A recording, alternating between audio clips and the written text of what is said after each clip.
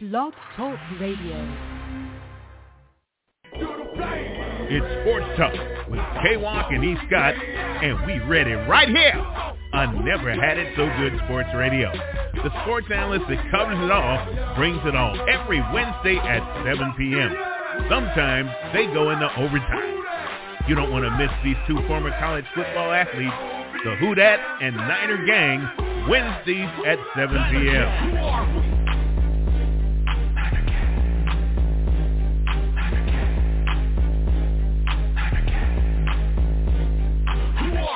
Bang Bang Niner Gang.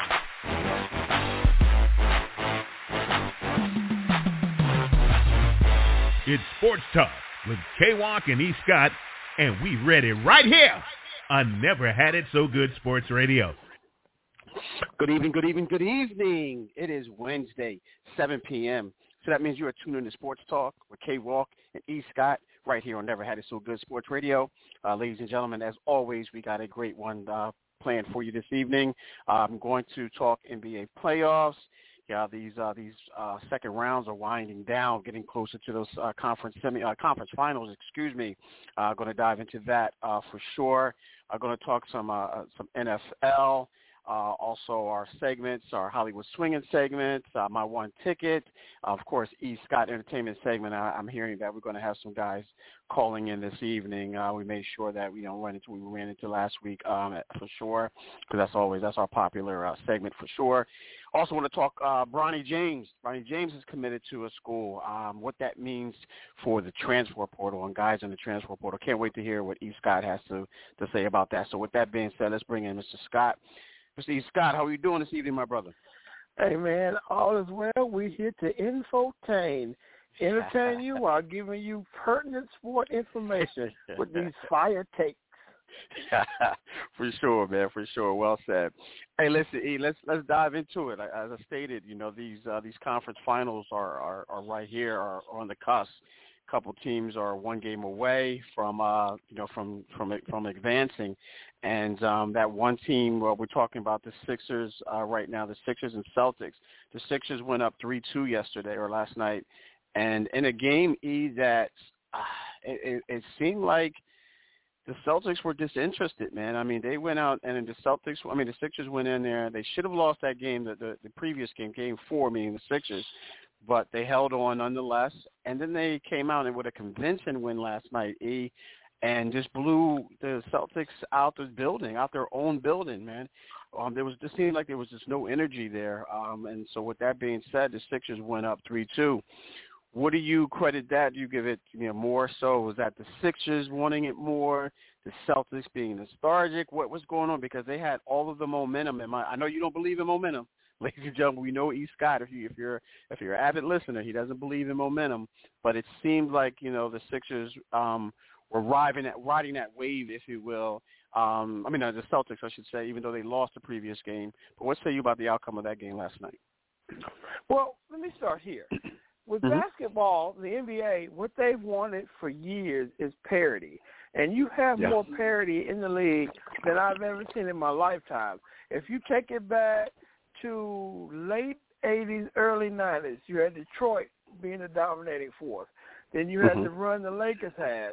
You had the Bulls run. Celtics back in the day. You had the San Antonio run. Then you had the Miami Heat run. You had the Golden State run. But right now, K-Wall, I can't definitively tell you not only who's going to win the championship, I can't even tell you who's going. It's just because night in and night out, you get the parity that the NBA has wanted for a long time. Because you'll see, for example, the Lakers won by 30 the other night. And then tonight, Golden State might come out and win. Like you just mentioned, the Philly-Boston game. You have one game without Embiid, Philly dominates. Embiid comes back, Celtics dominate. It's just so much parity, which is good for the league. Don't get me wrong, I'm not complaining about it. But the parity is truly there. Like I said, I have no idea who's going to win the championship because I can't even tell you definitively who's going to come out the East or the West. But the only team that's showing me definitely probably going to come out, I'm thinking Denver in the West. That's the only, if I'm a betting man, that's the only bet I can make. The East is completely up for grabs because Miami looks dominant, but can they beat either Philly or Boston? I mean, we don't know. I mean, but that's what makes it so good. But to bring it back to this series, the Philly-Boston series, I do think Boston is the better team because Embiid is not 100%, and I think ultimately Boston will prevail in that series. Yeah, I mean, you make great points there. I mean, you made some of the points I was going to make as far as the first two games go. Embiid was out with the knee injury, and the Sixers, they look good. And I said going into the series, knowing Joel Embiid wasn't going to play in that first game, I said I mentioned that even though Joel Embiid's not there, I didn't say that. I felt that the Sixers played better without Joel Embiid. They're not a better team without Joel Embiid. No one is. Anytime that you have a dominant center, obviously the MVP of the league, then you have better chances on winning the game. But I just felt like sometimes teams play better without their best star, a guy who dominates the ball or he doesn't demand the ball.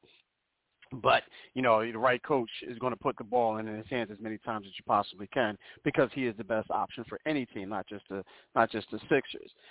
But the second game he comes back, and it kind of was proving my point. And, they look like a different team. James Harden kind of wasn't that James Harden he was in the first game, that 45-point performance. Second game, James Harden, fell into that as well, and the Sixers were able to win that game. But it seems like James Harden and Joel Embiid have found one another, if you will, and now they're picking up the pieces when they lost those two games right now. So I'm liking the Sixers right now. I do like the Sixers. I just can't believe that the Celtics would let that game get away from them the way that they did last night because of the fact of the matter that they were home. And, they had a chance to go up 3-2. I mean, you have a chance to get, a game closer to the Eastern Conference Finals. I don't know what happened there other than the Sixers said, listen, not so fast, my friend, in my Lee Corso voice. So with that being said, I do like the Sixers to close it out. I think, we're going to see a more competitive Celtics team, and I think the Sixers, hopefully they don't fall into that trap that the Celtics fell into last night where they're thinking they're at home. It should be a gimme game. But because if it goes 7, obviously it can go either way. I like the Celtics. I don't like the Celtics to repeat their performance on their home court if it goes to Game 7. So the Sixers have to close it out. I believe they will. They close it out tomorrow night. If they don't, then I'm going Celtics. I'm going Sixers in 6. But if I'm wrong, then I'm going Celtics in 7. I know I'm kind of playing the fence there, ladies and gentlemen, both sides of the fence. But that's where I'm going with that because I just think that the Sixers – they know that they can beat them on the road, at home, whatever the case may be. So I'm going with the Sixers in 6. If I'm wrong, which sometimes I am, then I'm going to go Celtics in 7. I just think that they won't slip up again on their home court if they get that opportunity again, for sure. All right, good stuff there, E. All right, E, next game here. I want to – you mentioned the Lakers and the Warriors. They play tonight, and the Lakers have a chance to close this game out. E, I had the Warriors winning this series. I didn't think it would be an easy victory or easy win. I thought it would go 6. I did think it would go 6. It went 6, and it was a possibility in the back of my head that I said it could possibly go 7. It could possibly go 7, but nonetheless, I had the Warriors winning this series. Something in me, my gut, tells me that the Warriors are going to push it to 7. I know they got to get through tonight, but I just don't believe that they're going to go out to, with all the experience that they have, all the talent that they have, and to lose and in a fashion, a gentleman's sweep to the Lakers of all teams who's on the cusp of not even possibly getting in the playoffs, let alone getting this far. But what say you about this series, E, and how do you see tonight's game being played? Now, with this series, I feel the same way about this one as you feel about the Philly-Boston series. If the Lakers are going to win this series, they have to do it tonight when they're up 3-1. If they let Golden State hang around, I think ultimately if it goes 7, Golden State wins the series. Yeah. But it's kind of like in tennis where you have, set 2 set points. And they're up, 2 set points. They got to hold serve and close out because if they don't, if it goes to deuce, 3-3. I favor Golden State. All right, advantage. So advantage Warriors if it goes deuce. Okay, yeah. I got you. Okay, I got you. Good analogy there. Yeah, I mean, like I stated earlier, I just feel like the Lakers, they have what it takes to close these guys out. It just seems like Klay is off right now for the Warriors, and that's huge for him to not be on for them right now. And a lot of people are saying like, well, it's Klay, it's Steph is doing too much. Draymond is not that guy. Where's Andrew Wiggins? But I think that, and these guys are downplaying, and meaning the Warriors are downplaying, like saying that they all have to come together. They all have to play well, which is true. But you do need Klay sometimes you can this particular team can get away with, with a Draymond not performing well or an Andrew Wiggins not performing well. But you can't get away with Steph Curry being the only one that's playing well. Klay has to play well just as much as Steph Curry for sure, because they are the Splash Brothers for a reason, and they get here, they win because of when those two guys are on, they're pretty much unbeatable, to be honest with you. And for Klay to just disappear in these last 3 games, man, it's just uncalled for, man. And it's hard for them to overcome this because they need those guys, they need the Klays, they need Steph Currys, they need the Draymond Greens, and they need those guys, Andrew Wiggins and Jordan Poole. Jordan Poole's another guy who's falling off. That's who I was from the mention. Somebody getting fired behind this Jordan Poole contract. Because he's not living up to it, dog. I mean, him and his agent laughing all the way to the bank. But, yeah, somebody looking at that contract right now talking about, is there a way out? Has he been unethical? I mean, has he, done some detrimental to the team? How can we get out of this deal? Because he's terrible. Yeah, I think he needs to get, it's so funny, but it's not. But maybe Draymond needs to punch him in the face again, man. I don't know what it is, but he needs something, man. He needs something to wake him up, man. Because when Klay's not on, again, as I mentioned, when Klay's not on, somebody's got to step up for that, and Wiggins can only do so much. And Draymond's not a scorer. Draymond's that guy that does the stuff that generally don't show up in the box scores, like the antagonizing the opposing team's best player, getting under their skin, getting their mind, out of the game, if you will. Doing other things, the hustle points, the diving on the ground, all of those things, that dirty work, if you will, that Dennis Rodman type game. That's what he is. You can't expect him to give you 20 plus points on any given night. Maybe one night here, and who knows when else again. But don't expect it on every night in a series like this if Klay is off. But Klay's got to step his game up, man, and I think he'll be ready to go. And I think they win tonight, E. And I don't want to seem like it's the Warriors. It's not what the Warriors are doing. It's what I got to give credit to the Lakers, man. I got to give credit to the Lakers for sure. So I don't want to make it seem like for our Lakers. The Lakers are Anthony Davis. Yeah, the entire staff, exactly. record label and group, are just Anthony Davis. Exactly, man. But whatever the case may be, he found a new life, man. He found a new something about it. He's staying healthy. I think that's the most important thing. He's staying healthy, even though every time he hits the ground, Laker fans, they hold their breath to see if he's going to get up. I mean, he falls down and he gets up, and then he's either got a busted lip, he's holding his arm, he can't lift his arm. It's kind of like that movie, Unbreakable, I think it's called Breakable, with Bruce Willis and Samuel L. Jackson. Like, Bruce Willis can get hit by a car, hit by a train, blah, blah, blah, blah, and nothing happens to him. and Samuel L. Jackson just falls off the curb and he breaks a leg or something like that. So that's how I feel with Anthony Davis. It's just like every little thing that, that happens to him. He trips over someone's leg or he bangs knees with someone. You just expect him not to return, to be honest with you, once he leaves. But, again, Lakers are taking advantage of what the Warriors aren't doing. So I don't want to make it seem like it's the Warriors losing this series more than the Lakers are winning it, because the Lakers still have to play excellent ball, even though that last game it got closer than the Lakers wanted it to be. But that's the Warriors team. You got to be. That's the heart of a champion. So that's why I said it. This series is not over. And I think the Lakers want to do their best to close it out. I know they're going into that mentality to close it out tonight. But if they don't, it's going to be, one game at a time. The Warriors are going to take it one game at a time, and that could be scary, especially if Clay is on early. If he gets on hot early, ladies and gentlemen, the Warriors will win this game, and if he can stay consistent, they'll win this series for sure. So I'm not counting the Warriors out just yet, but this game tonight is huge for Klay Thompson and the Warriors for sure.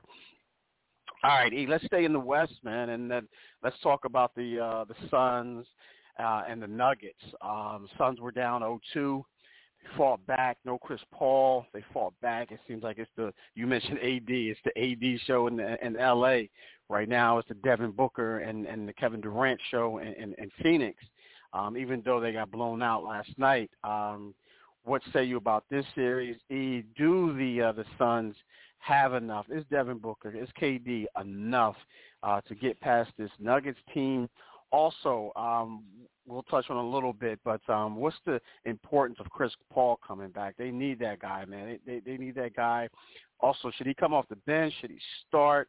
And I definitely got to ask you about Joker. Should he have been suspended? But we'll talk about that after you give us your thoughts and opinions on the series, on this particular series, and tonight's game, or tomorrow night's game. I think the problem in Phoenix, they just don't have dudes. They don't have enough dudes because you got KD and you got Devin Booker.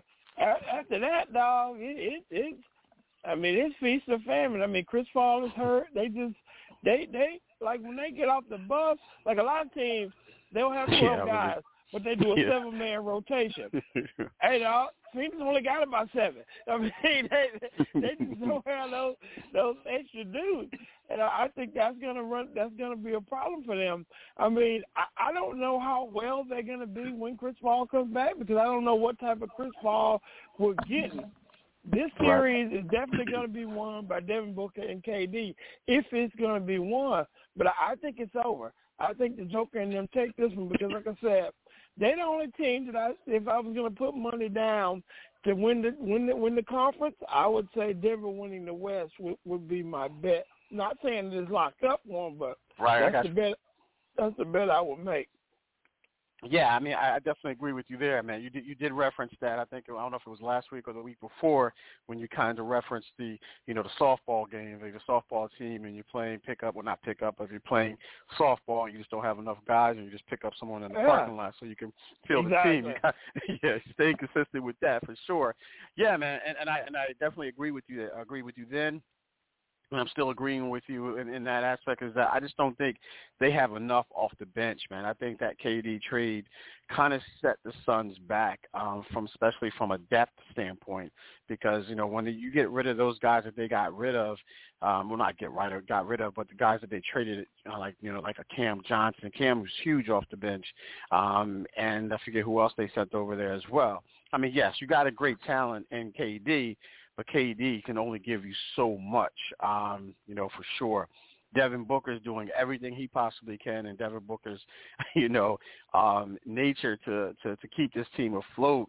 And KD, and to KD's credit as well, he's doing the same thing. He's keeping up with Devin Booker. They're matching 36-point games. If Devin Booker scores 43, KD's right behind him with 38 or 36. He's being consistent. He's being the Robin to Devin Booker's Batman, or Pip to MJ's sidekick, if you will. So yeah, I think I don't know if they just don't have enough, man. They don't, and what bothers me about this, and what's frustrating, and if I'm a fan looking from the outside, I can only imagine what the Suns feel like about DeAndre Ayton, man. I'm calling this dude. I'm not even calling him DeAndre. I'm calling him Andre because there's no D in his game, man. There's no D in his name. There's no D in his game. He just looks like a little kid playing against Joker. He's like Joker could just do whatever he wants. I don't know if you guys have a little brother, everyone did it. Everyone did, a little brother, little sister, when you used to hold the ball in the air and they used to jump up in the air, swing at the ball, and they couldn't get it, and you just that's what Joker's doing to Ayton, man. And Ayton just doesn't show like he has any heart. He shows like he doesn't have any heart. He's not fighting this guy. He's not pushing him around. He's just like the bully. He's just like, the gooch taking Arnold Jackson's lunch buddy, man. That's what he looks like to me, man. And there's no fight in his game, man. It's just like there is just no fight in this dude's game. I don't know. I know that, that saying is his, people always say, oh, my heart doesn't pump Kool-Aid. I think this brother's heart really does pump Kool-Aid, man, because he doesn't show any fight to me, man. And him and Monty Williams don't get along either. And that's a problem. Yeah, and that could be the reason why. That could be the reason why, because Monty back in the day. Monty was that guy. He did all the little things. Monty wasn't a superstar, but he was that role player. He knew his role, and he played his role very well. Ayton just signed that big contract. You mentioned contracts with Jordan Poole. Ayton signed a big contract as well, but he's not living up to that contract. And again, we're not asking him, or Suns fans aren't asking him, and he doesn't need to do it. He doesn't need to go out there and score point for point or match Jokic point for point, but he does have to try to eliminate, to contain him. The same age-old saying, you don't have to stop him. You can just have to contain him, and he's not even attempting to contain this dude, and it's just putting so much more pressure on the offense, on Devin Booker, on KD to match, Joker's his points, and then when you get Jamal Murray stepping his game up now, good gracious, it's really an uphill battle for the Suns. But speaking of Jokic, we all saw the altercation, if you will, the incident between Jokic and Matt. I can't pronounce his last name. The owner of the Suns. Jokic ultimately got a technical foul for giving him a little elbow, if you will. Wasn't nothing big, but it was a big time flop, man, by the owner. And I think DeAndre Ayton could take some pointers from the owner, as far as flopping goes, because that was a nice flop. But ultimately, Joker got a technical foul during the game, and then a $25,000 fine thereafter. A lot of people saying he should have been suspended. Even the Suns owner said that he didn't think that he should be suspended. He didn't want him to be suspended. Why you say that when you're down 0-2? Don't understand that. Or down, I think it was tied at the time, 2-2, whatever the case may be. You want Jokers out of there as much as you possibly can. But your thoughts? Should Joker have been suspended? Did the NBA handle it correctly? Was the fine too much, or was he punished appropriately? I should say.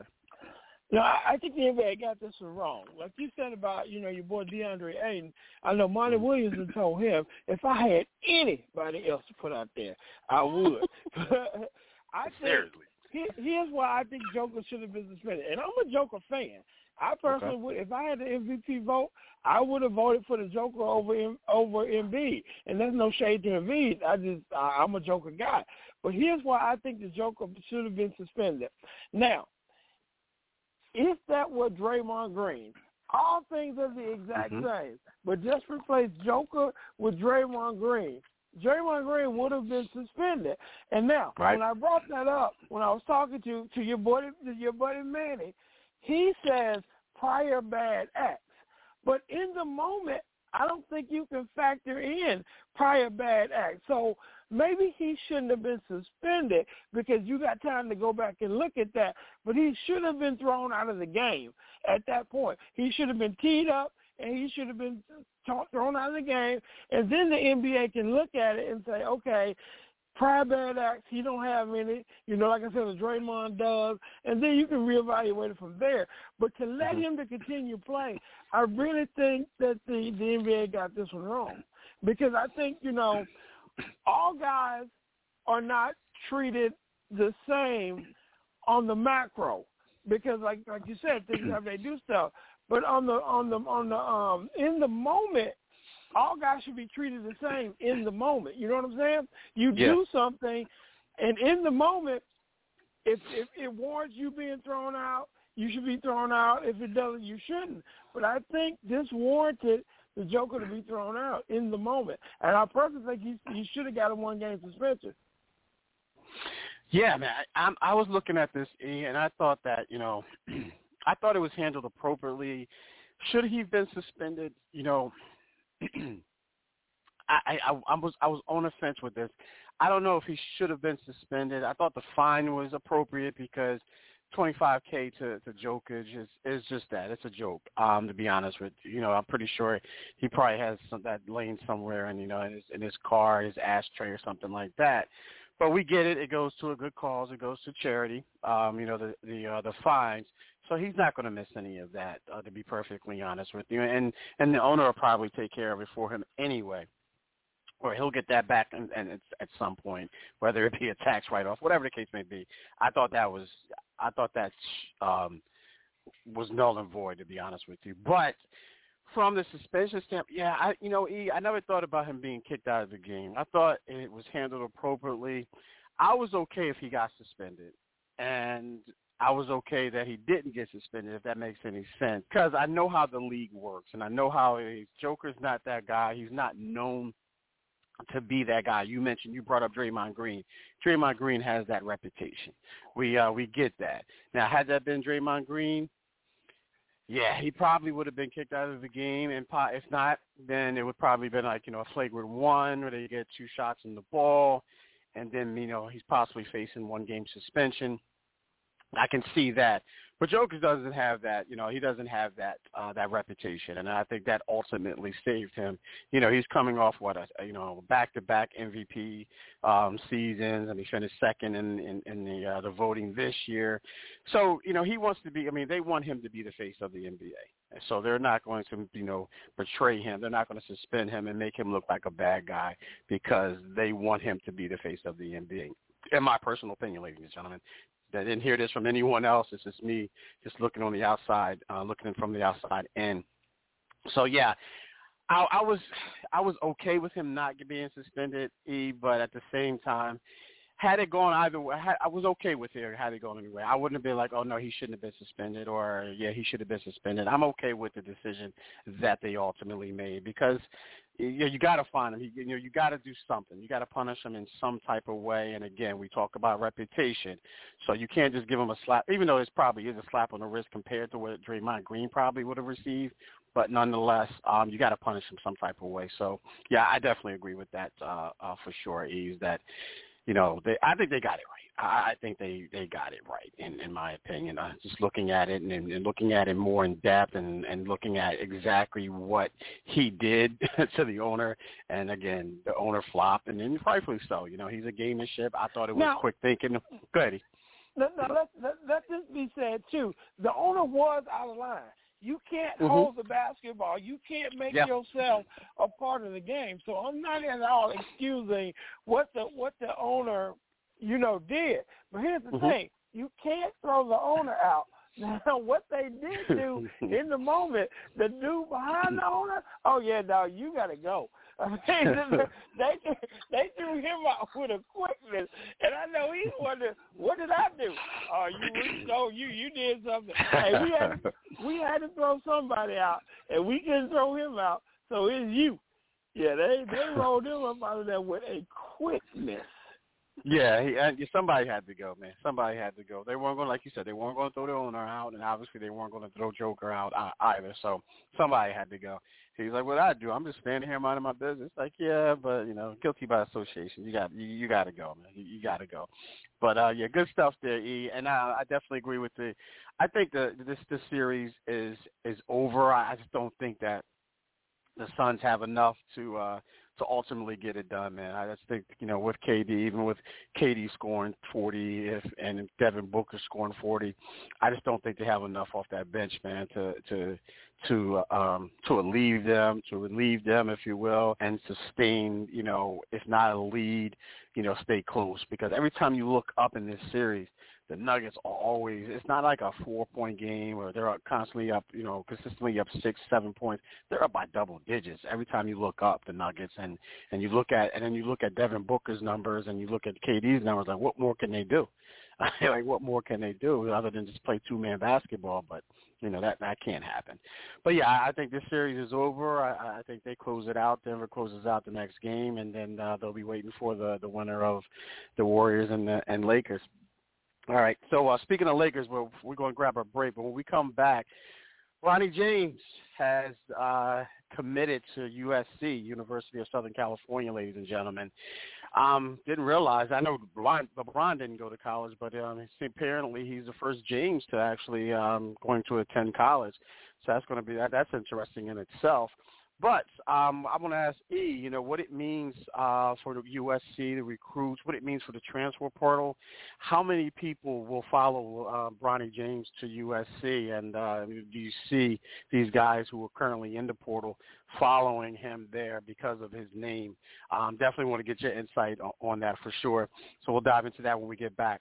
Again, ladies and gentlemen, you're tuning to Sports Talk with K Walk and E Scott right here on Never Had It So Good Sports Radio. We'll be right back. Hey guys, this is Jaquan J. Kelly, a.k.a. Jamel Arif, Master Killer of Wu-Tang and American Saga on Hulu. You're listening to Sports Talk with K. Walk and E. Scott. They're taking a quick break, and they'll be right back. CampLyman.com is an opportunity for my big boys to come get some work. Let's put it all together. We built from the ground up. Our cliche is it all starts up front. Once again, start, stance, hand placement, hand separation, get-offs, counter moves, a little bit of everything. Polish up those skills before your middle school or high school season began. Just come work on your craft. Once again, CampLyman.com.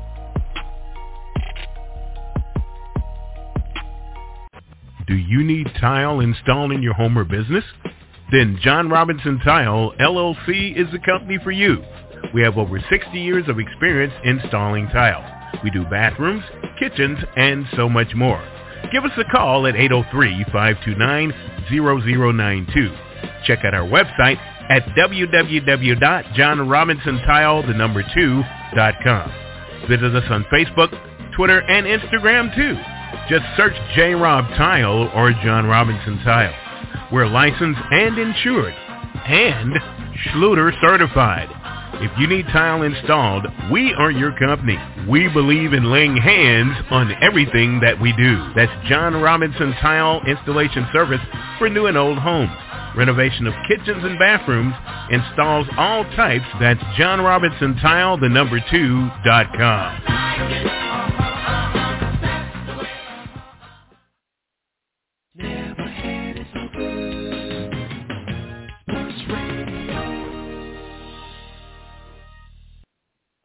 And we are back. And again, you are tuning to Sports Talk with K Walk and E Scott right here on Never Had It So Good Sports Radio. Before the break, ladies and gentlemen, if you're just joining us, we were recapping the games that have been played up to this point and giving our thoughts and opinions on the next game. Right now, the Heat and Knicks are about to tip off. The Heat are up 3-1, looking to close that out tonight. I'm going to be very interested to see how they come out on this one, and the Knicks as well. If the Garden is going to be jumping, are we going to see those fans that we saw in Game 1? For sure. We're definitely going to dive into that one for sure, E. I know we didn't touch on this game, E, but I want to start here, and then we'll get into Bronny James. I know we talked about Bronny James, but the Heat and Knicks are about to tip off right now, E. Do the Heat close this one out? Do you see the Knicks extending this? How do you see this game being played right now? It just seems like the Knicks, for the most part, nothing to take away from my Heat. They look like, they're focused on both ends of the court. They're playing team ball, great team ball. Jimmy Butler is being Jimmy Butler, being the guy that they need him to be, arguably the best player in the playoffs right now. But how do you see this one playing out tonight, E? Do the Heat close it out? Either way, they're going back to Miami. But do they go back to Miami to wait on the Sixers Celtics, or do they go back to wait for the next game between the Knicks? How do you see this one playing out? They definitely close it out tonight. And like you said, not to take anything away from the Heat, because the Heat are playing excellent basketball. But Julius Randle came out and said, well, it looked like they wanted more. Hey, man, you should be fired. I mean, I know as a professional athlete, you don't get fired. You get traded, you get cut or whatever. Right. But on a regular job, a 9 to 5 like you and I have, we got to let you go. I know you're a Seinfeld guy, so you'll get this reference. Guy calls in Kramer and says, hey, these reports look like you have absolutely no business training at all.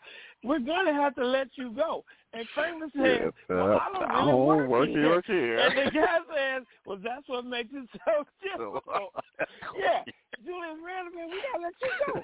I mean, because you can feel that way. I mean, but you can't say it, K-Walk. You can't on national TV and say, yeah, it looked like they wanted more than us. Now, if you win, you can say we wanted it more than them, but you can never say, they wanted more than us. I mean, because you're dead in the water when you do something like that. So even if by some miracle, if they got Tim Donaghy out here referencing because they wanted the series to be extended, and the Knicks win, they're not going to beat the Heat. I mean, that series, though, I don't know if they close out tonight. I think they do. But, again, like I just said earlier, parity and whatnot. Yeah. But that series is over. Yeah, I want to say the same thing. I'm just looking at the Heat and looking how they've played, and they look like, from start to finish, they've been the best team, and I thought they could have closed it out on that second game where Jimmy Butler didn't play it out. I mean, not close it out, but they could have been up 2-0, but they decided Jimmy Butler was not going to play, due to that ankle injury. They felt like, they were playing with house money at that point because they were up 1. They got the home court advantage there. So, with that being said, man, it should be over right now. But nonetheless, the hardest, the most dangerous animal is a wounded animal right now, and that's what the Knicks are right now. They're a wounded animal, and they're trapped in the corner. So sometimes, they could be the most dangerous animals, and so you got to learn, you got to know how to close this particular series out, because they're going to come out, especially in front of their crowd, and depending on who's going to be there. We know Spike is going to be there. Who else is going to be there? Are we going to see those same stars in an elimination game for the Knicks that we saw in the opening series in the Garden for sure? But yeah, I don't like to pick against my team. I don't like to pick my team. I just want to be a fan right now. But the way everything looks right now, looks like the Heat should close it out. They should close it out. That's what I'm going to say. But I'm rooting for them to close it out, obviously. I'm a fan right now. But all signs point to the Heat closing it out tonight. But as I stated, the Knicks are a wounded animal right now. You got to treat that very cautiously for sure. All right, E. And with that being said, E, I want to stay on the Knicks talk, and I want to talk about. We kind of talked about this last night on the Sideline Speaks, but Spike Lee is like, he's the face of the Knicks for the most part, as far as being a big-time fan. You have those big-time fans out there. You have, when you talk about fans, you talk about the Lakers, you could talk about Jack Nicholson, those guys that are always at the game, no matter what the record is, no matter what's at stake, you always see those same guys, those same consistent guys. So back in the day when MJ was there, he labeled that the Mecca, meaning the Garden. He labeled it the Mecca. No one said it before it. No one said it before MJ said it. He named the Garden the Mecca because obviously, it's right there on Broadway. It's in the middle of Manhattan. Big-time stars go there, as we see there. But has it lost its luster there, E? And can we still say that it's the Mecca because of the way that the Knicks have performed, and we see that they're inconsistent as far as making the playoffs, and when they do get into playoffs, it just seems like if they get to the second round, it just seems like, where was this team? What happened to this team? What happened to that first-round team? But I say all that to ask you again, is the Garden still the Mecca, or do you see another stadium? Is Staples Center now the Mecca? What say you about this? Well, I'm going to say the Garden is still the Mecca only because even when the Knicks are terrible, and they usually are, they sell out every night. And tickets are almost impossible to get, and when you do, they cost an arm and a leg. Here in Orlando, I can go see the Magic for about $10, $15. Well, the ticket itself is only about $5, but you got to go through Ticketmaster. So after taxes and fees, it's about $25. But I go see a Magic game for less than $30. I can't even get parking in Manhattan for $30. Facts. So I'm gonna say from that aspect, the actual Garden is the Mecca. Or the New York Knicks the Mecca? No, because you would think Manhattan, New York, the nightlife, the restaurants, all that it has to offer, it would be a bigger free agent destination. Who's the last big free agent they got? Melo. That's the last big free agent that they got. And we see that didn't work out. That means they had Insanity and all this other nonsense that they have around the Knicks. So the Knicks, not the Mecca. Madison Square Garden, I would still say it's the Mecca. I mean, Staples Center, it's star-studded, but it's just something about Madison Square Garden.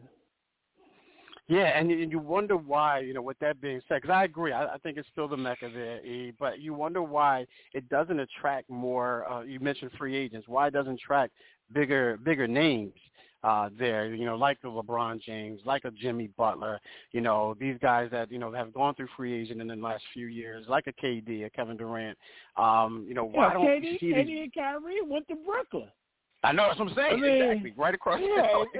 And you live in New York, K-Walk. Nothing against Brooklyn, but Manhattan or Brooklyn, the choice is Manhattan 6 days a week and twice on Sundays.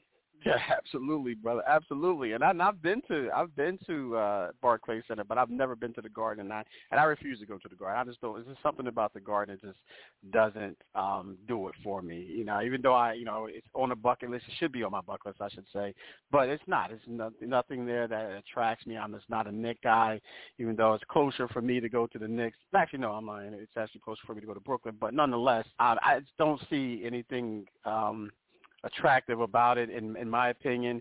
But it could be the same thing why these big time guys don't go to the Garden, and it's at least one guy, and then start that trend, start that that ball rolling down, that snowball effect, if you will. But you don't see big time guys there. What they got? Jalen Brunson. I mean, he's decent, but he's not a superstar. He's not a superstar. Like KD was able to go anywhere he wanted. Kyrie was able to go anywhere he wanted. And the Knicks have the money. It's not like they're not, James Dolan, the owner of the Knicks, it's not like he doesn't pay these guys. Everyone gets paid once they go there. But for some reason or another, they just don't attract them. Look here, we got Brittany Jones here holding on right now.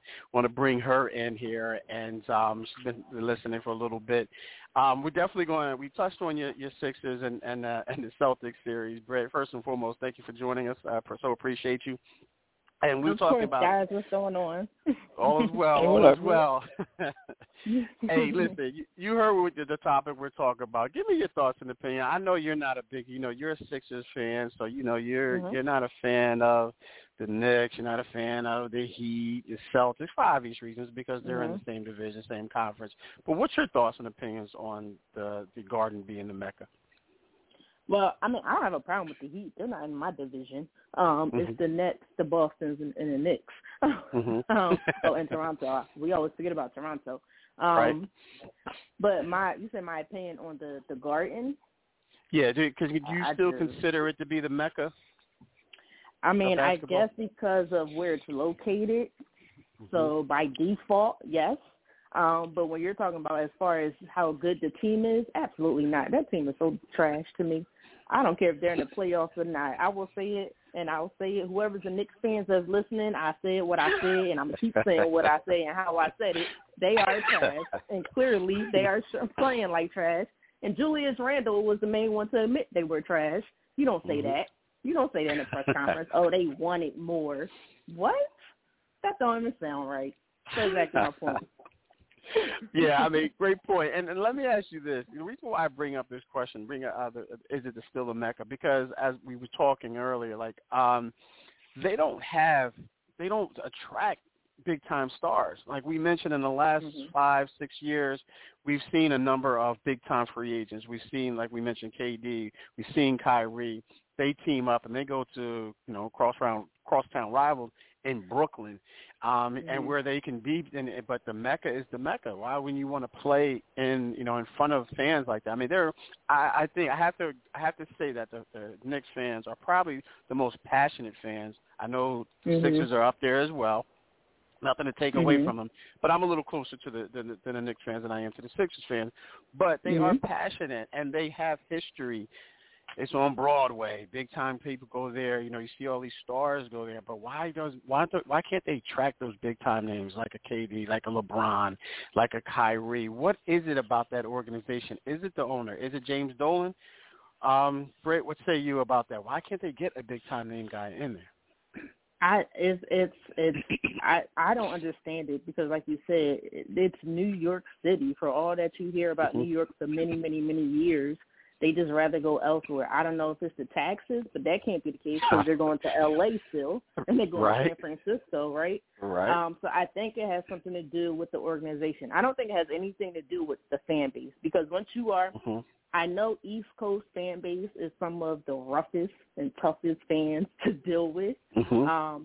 But when you are a player that plays for one of these fan bases, you love it as long as you're doing what you're supposed to be doing. Now, if you're the opposite, then that's when you're going to feel it the most, i.e. Ben Simmons and so forth. We've seen it a bunch of times. But so it just comes down, I honestly think it's the organization. It's something about the organization that is not attracting these big-time superstars. Yeah. And I'll never understand it because the last one they had was Carmelo Anthony. Yeah. And then see what happened with him, and he winds up going out west. So it's bad. It's mind-boggling to me. I mean, James Dolan. I mean, he's willing to spend the money. He doesn't get involved in the basketball, the day-to-day basketball operations. What he does is he just sits back, he makes the money, and he signs the paychecks, and he puts guys in positions to say, listen, this is your team. I'm putting you in a position, i.e., Isaiah Thomas. When Isaiah Thomas was there some time back, Phil Jackson, Donnie Walsh, he gives these guys, big-time money to attract these guys, but it just doesn't seem like they're able to, even though they're good coaches, it's not able to get those big time names in there. And I just don't understand. I just don't know if they're scared of the pressure, the media. Maybe if you go ahead. Maybe it's a Spike Lee thing. Maybe they're like, look, you don't curse and jinx too many of these players. We don't want no choking signs up against us. But I don't know what it is. Yeah, man. Spike will get on other guys' skin. There, we talked about that last night as well. The Reggie Millers, the Scottie Pippins. Talking junk to Spike for sure. But yeah, I'm just waiting. I know it's going to happen. I'm just hoping. I'm not hoping it, but I want to see it and what that means because I think once you get that one guy in there, man, that really can trickle down to other guys. Well, if he goes there, then we can go there. If he can make it there, we can make it there. That type deal, and then people will start to follow. And on top of that, they don't even draft well. I mean, they don't even draft well. I mean, they don't even they can't even bring that next, Patrick Ewing in there. That type deal. So it's rough to watch this, to see, such a passionate fan base be let down year in and year out, for sure. All right, speaking of, the Knicks, we stay on the Knicks, and I got to ask this question, man. Speaking of passionate fans, we got Michael Irvin, who's a passionate Cowboys fan. We see him when he's on Stephen A. show on First Take or he on Get Up, whatever show he appears on during football season. And we know how he gets with his Cowboys. No matter how bad the Cowboys performed the week prior, the season prior, he gives you that rah-rah speech and tell you why the Cowboys are going to win the Super Bowl or, get to the playoffs and make a deep playoff run. You know how he gets that Miami Hurricane in him. And then you got Stephen A. Stephen A. kind of matches him in the same sense when it comes to his New York Knicks. What say you about this? Who's the most passionate? In this sense right now, and who would you rather listen to talk about their team? Both of them are let down at the end of the day, but who's the most passionate, and who takes the most grunt out of these two fans? I'm going to say Michael Irvin is the most passionate, and here's why. I don't know that he's more passionate, but here's the biggest difference between him and Stephen A. Stephen A. has two hats he has to wear. He has to wear the hat of a fan, and he has to wear the hat of a journalist. Michael Irvin doesn't have a journalist hat, so he can be all in. I mean, he can be 100% Cowboy all the time. Stephen A. is a Knicks fan, and he's a very passionate fan, but Stephen A. is also a journalist. And so I know as a journalist, we're supposed to be non-biased. We're not. And it's like we're not on our level. They're not on their level either. But they try to portray it, try to show that they're non-biased. So, like I said, Michael Irvin doesn't have that luxury. He doesn't have to do that. Stephen A. has that burden, if you will. Stephen A. has the burden of being both a fan and a journalist, while Michael Irvin can just push all his chips to the center of the table, and he can be all in all the time. Stephen A. said if Nick played so bad the other night, he threw up. He literally threw up. He said Julius Randle is awful. Dak can go out there and throw 12 interceptions, all those pick sixes. Michael Irvin is not going to say Dak made me throw up. He's just not going to do that. I mean, he may dance around the question and skate around it, but he's not going to put on the journalism hat and say Julius Randle made me throw up in my mouth. He's just not going to do that. So the most passion, I'm going to go Michael Irvin. All right, I can't argue with that, man. But Britt, what say you? I mean, I was going to bring up that exact same thing that he just brought up as far as Stephen A. saying, he threw up. He literally threw up watching the Knicks. But to start the series between the Knicks and the Heat, you saw that game. You watch every single game. We know that. But that in the pregame as well, he was fired up. He's saying, they were going to win it in 7. He had the Knicks winning it in 7. They were going to win that game, that particular game, that first game. He was passionate about it. He reminded me of, Michael Irvin, when he talks about his Cowboys. This is why I'm bringing this up. But what say you about Stephen A.? Who's the most passionate, and who's let down the most when they're talking about their respective teams? Excuse me. Look, as much as I would love to say Stephen A. is the most passionate, and he is pretty passionate about his Knicks, his Steelers. He is not a Giants fan. He's a Steelers fan. Yeah. But he's realistic about the fact. I mean, he'll boast a little bit in the beginning, but in the end, he understands, like, this team is terrible. Michael Irvin is just loud and boisterous. He's so annoying, it's unbelievable. He's just a typical delusional Cowboy. And I can't call him a fan because he was a player, and then he turned into a fan, so I don't know how that goes. But he's just delusional, and he thinks Cowboys will always win, even if they lose. He still says they're going to win. I absolutely will take Michael Irvin.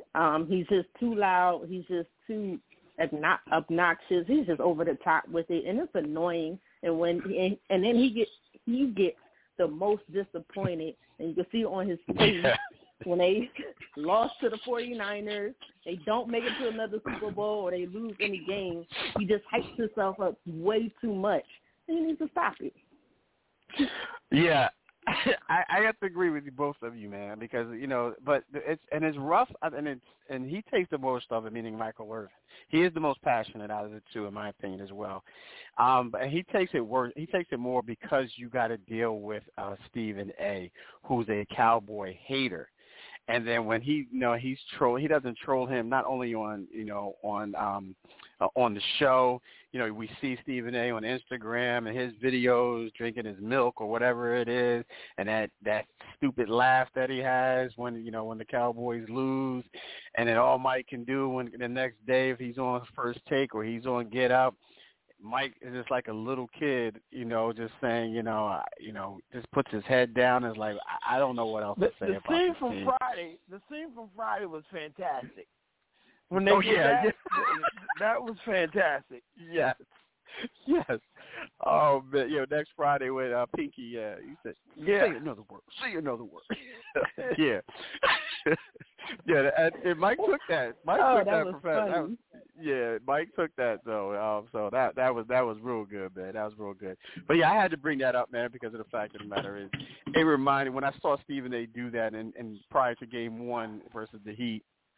And immediately, my attention immediately went to Michael Irvin, and it's kind of like one of those things like, Stephen A., be careful what you ask for or be careful what you do. Because the same thing make you laugh or make you cry. So now he's talking about Julius Randle, being traded and things of that nature. So it's just good to see, especially, my Heat taking care of the Knicks. Because I'm not a Knicks fan by any stretch, ladies and gentlemen.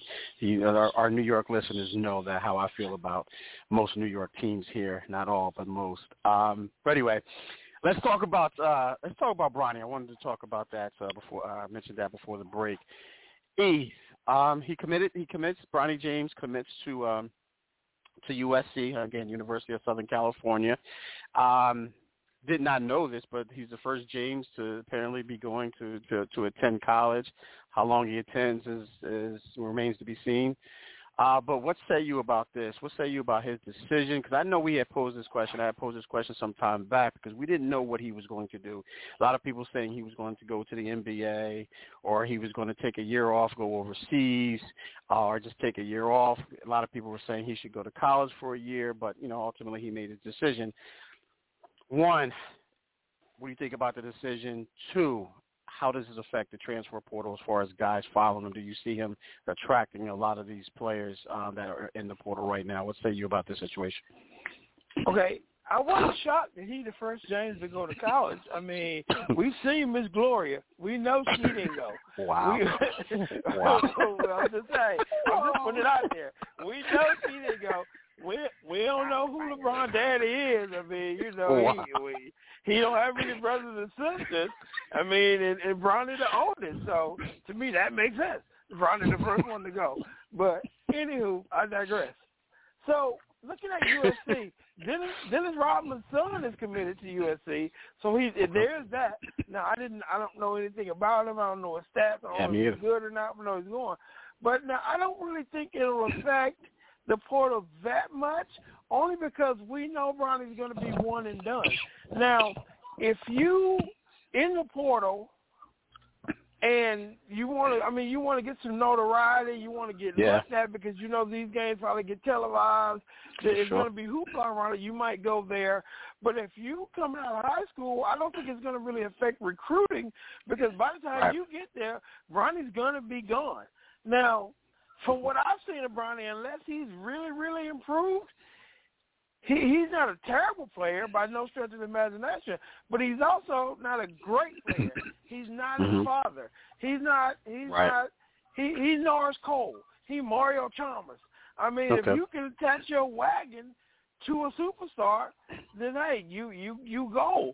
But it's going to be good for USC because LeBron's going to have to, commission a couple of buildings. It'll be the LeBron James Memorial Library, and because any scholarship money that Bronny gets, LeBron is going to have to somehow give back to you. It'll all work out in the end. But I think they might better get a couple guys out of the portal. But then again, I've told you before about the portal. If you're not a 4 or 5 star in the portal, your current school was probably your best option. Ain't nobody really checking for you. But we'll see. I'm sure they'll try to build a team around Bronny. He'll be there for a year, and then he's going to go pro. Yeah, I mean, great points there. I mean, especially with the transfer portal, and I wanted to get your thoughts on it. If you did answer one question I didn't ask, and that's would he be a one and done? Do you see him playing for 4 years? How do you see him playing? But you answered that question. But Britt, same question for you. Also, do you see how will this affect the recruiting for USC? Will it attract big time 4 stars, 5 stars players like E mentioned, and also do you see Bronny just being a one and done guy? I actually do see him being to answer the second part of the question, I actually do see him being a one and done guy. He has improved so much since he really first took to the scene. Even within the last year, I think he's a 5-star prospect actually right now, just shows how dedicated he is and how motivated he is to get to where he wants to be, which I'm assuming is to play in the NBA, hopefully with his father. He's a talented guy. He can shoot the ball. He can play defense. He's a little small. I think he's about 6'2", so he has to be a guard. But he's a two-way player. I think there's moments where he does need to be a little bit more aggressive, but I think he'll get there in time. But as far as I'm with E on this one, I don't think he'll be there after the 1 year, so there's probably no point. I do know USC did just get the number 1 overall prospect, so whoever's left, I don't know how many big-time players are left in the portal to E's point. If you're not a 4 or 5 star recruit, then it might be pointless because they're not really checking for you as much. They'd rather just go to the high school ranks. But, yeah, I only see those two guys being one-year guys, and then they're out. They're going to be in the league. LeBron has stated this time and time again. He wants to play with Bronny. And when he comes out, I think he'll be, about 40 years old or almost 40 years old. So almost 40, yeah. Mm-hmm. Yeah, so Bronny's coming out after 1 year. Yeah, I mean, I was hoping he would stay a little longer, but that's what this is now. I mean, and I'm glad he made the decision to go to college and not go to the pros and kind of get lost in the lost in the system, if you will, to lack of a better term, because of the fact, even though he is Bronny James, and there's always going to be eyes on him, all eyes are going to be on him no matter where he goes. But I think he'll probably get lost in that numbers game, if you will, had he gone overseas. I think that was one of his options, or go to the G League. And LeBron has come out and said that, I mean, I know it's his son. I know he has to say what he has to say, to make Bronny, a lot more attractive, or a lot, very attractive, to ownership in the NBA. But he's come out and said that, he sees some guys in the league that he see Bronny's better than. He didn't name any names or anything like that, but he said there are guys in the league that Bronny is better than. I mean, do you see that? I know we don't see everyone, but can you see him, possibly coming off the bench somewhere, making some serious noise right now? Because if he is a one-and-done guy, he's going to be drafted. He'll definitely get drafted. We know that because just off of his name alone, we believe that he will be drafted. But do you see him being, like you mentioned, a Norris Cole or Mario Chalmers? Do you see him being that type of guy, or do you just see him just being in the league based off of his name? I mean, I haven't watched him as close as Brent has watched him, so she said he's improved. Mm-hmm. But now I wouldn't doubt that he might be better than some of the people in the league now, because sometimes you see some guys who are just absolutely awful, and you wonder how did they get in the league in the first place. I mean, like we were talking earlier, not saying that he's as good as this guy, but we were questioning Jordan Poole earlier. Jordan Poole just got a gazillion dollars, and he has got awful. What, he had like 0 points the other night?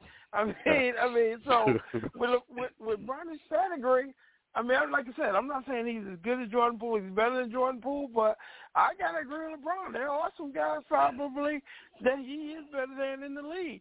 And, yeah, he's going to get some run wherever he goes.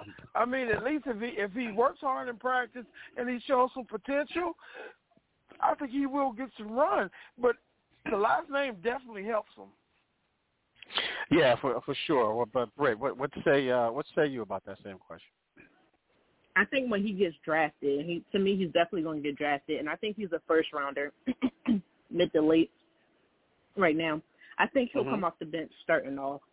So, he can really learn the NBA game. It's a much faster game. I know he has his dad in his ear. He's going to have his dad most likely there on the bench helping him, coaching him through things.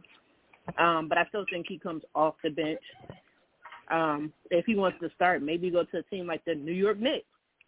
Yeah, I said it. Yes, why not? I think he could go in there and start, because to me he has more heart than half those guys outside of Jalen Brunson and Emmanuel Quickly. Maybe Josh Hart in there too. But no, I think he is talented enough to eventually start. But at least that first half of the year, I think he sits on the bench.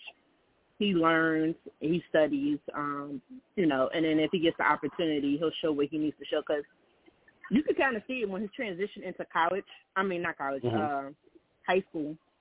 Yeah. When he really started to get, more notice and people started to pay more attention, it was a gradual thing. He's not one of those that just kind of took off. It was more gradual in his development. Yeah. And I think that'll be the same way when he gets to the NBA as well.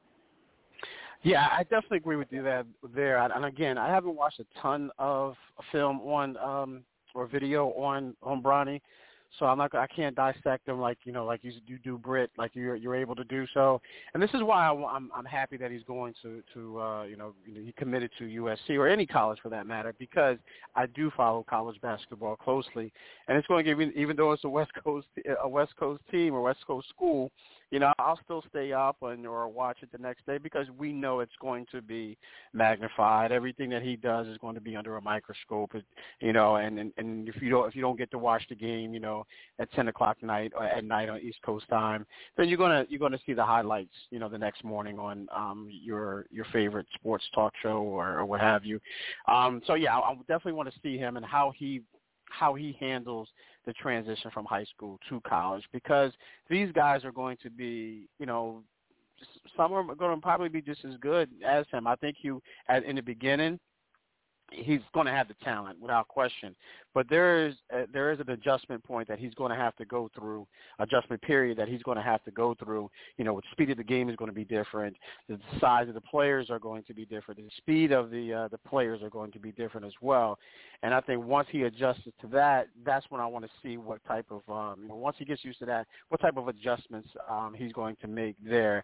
And will it be, so significant that we can say, oh, he can be a lottery guy. Is he going to be a lottery guy, or is he going to be a mid to late first round like Brittany mentioned?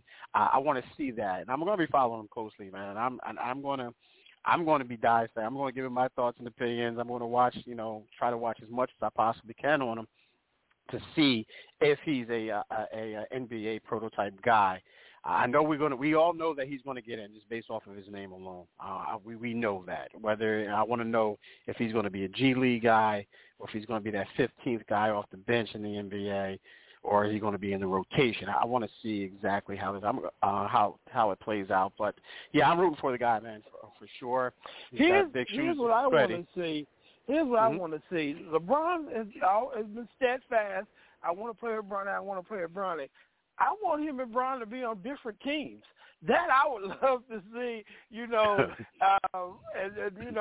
Bronny checking through the game like, yeah, I got that, he got to switch in the pick and roll, because, I don't think they play the same position, but Bronny get caught in the pick and roll, and he got to guard. That's the dynamic I want to see. Yeah, that's a great point there. But I don't think LeBron has enough left in the gas tank for him to be picky choosy. As far as like, I'll play this 1 year, I'll play against you, but next year we'll play together. I don't think. Even though it's LeBron, and LeBron probably could do that. Sign a 1 year deal. To play, stay in the Lakers, and wherever Bronny goes, he'll play against him. Depending on where he goes, however many times a year, and then ultimately play together. But I think he'll probably play with him as long as he possibly can. But hopefully we can see some practice tape if they do wind up playing together. So I think LeBron will ultimately, the way he does his deals, he'll orchestrate where he's going to go. Wherever Bronny goes, he'll say, I'm gonna opt out, or I'm not going to sign this extension. I'm waiting to see where Bronny goes, and I'll sign, a 1 year, 2 year deal, whatever the case may be. So I definitely think it'll happen, and LeBron is doing a great job of orchestrating how his contract works and where he's going to ultimately end up.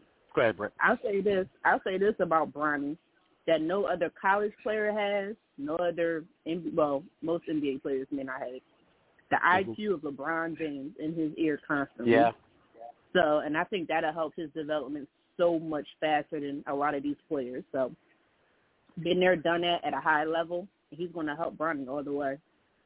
Yeah, for sure. And he's doing that already, Britt, for sure. Right. And let me ask you this, Britt, you may know this. I should have looked this up before I posed this question, but where does Bronny rank on the ESPN Top 100? Is he in the top 10? Do you know his number offhand by any chance? I can look it up. I know 1 and 2. Okay. in U.S., because one of them lives right here in Philly. I actually seen both of them. They goes to one of the charter schools out here. And the other one is from Camden, New Jersey, as we all know. They breed basketball players. Right. Basketball is like the East Coast thing. Football, primarily down south. I don't know. I honestly don't know. I think he's in the top 100, though. I'm going to say maybe 50-something. And I'm honestly guessing, guys, to be honest with you. Yeah, and that's where for me, that's where I want to see. Like, I wanted to see where he would be in the top 100 there, because we are talking about Bronny. Bronny James commits to USC, 19. and I asked her 19. Okay, 19. So 19. Yeah. So, is he that good? Is he as good as, we're talking about the NBA.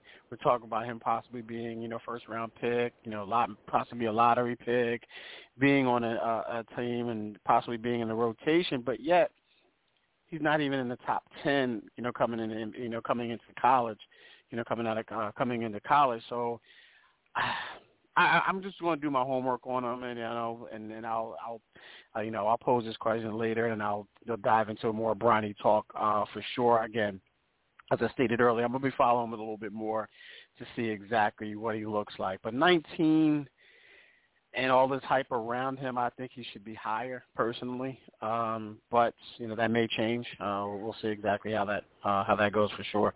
All right, good stuff there, a lot of guys. that hype is his dad. A lot of that that's what I'm saying. His dad, unfortunately. Exactly. But 19 will get you that mid to late round pick later on. So yeah, and that's what I'm saying. First round. Yeah, is he 19 because of his name? Is he 19 because of his game? I want to know for sure. Like, is it? I want to see and I also want to see the other guys that are ahead of him as well, and some of them behind him in that same range. I want to look at the top 25. I'm going to look at the top 25.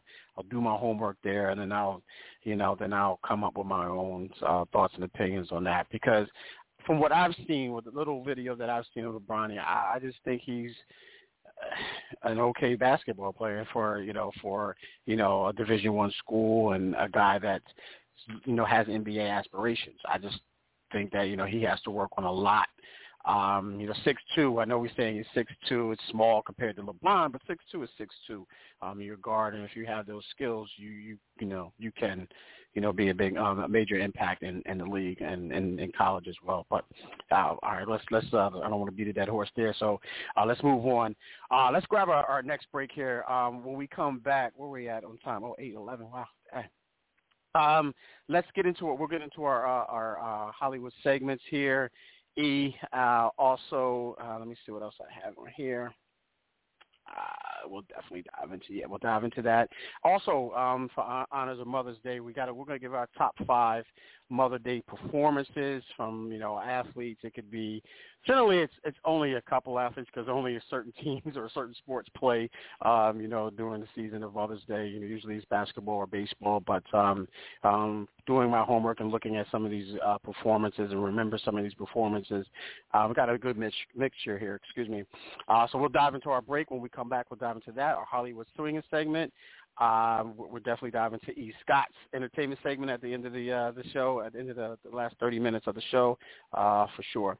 Again, ladies and gentlemen, you are tuned to Sports Talk with K. Walk and E. Scott right here on Never Had It So Good Sports Radio. Be right back. You're inside Never Had It So Good Sports Radio with Princess Cooper, Tim Moore, David the Duck Riley, Jason Collins, Shoshana Cook, Brittany Jones, Travis McGee, Eric Scott, and Kevin Walker. We make it easy to talk sports. Your skin isn't just skin. It's a beautiful reflection of every single thing you've been through in life. Which is why Dove Body Wash removes your skin's ceramides and strengthens it against dryness. For instantly softer, smoother skin you can lovingly embrace. Renew the love for your skin with Dove Body Wash.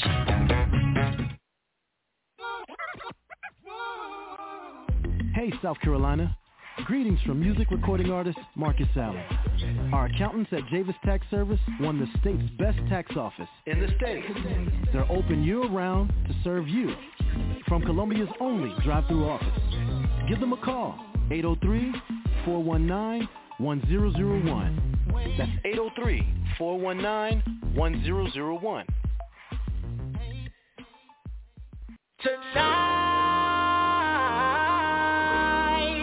I just want to take you home. Throw your hands up in the sky. Let's set this party on fire.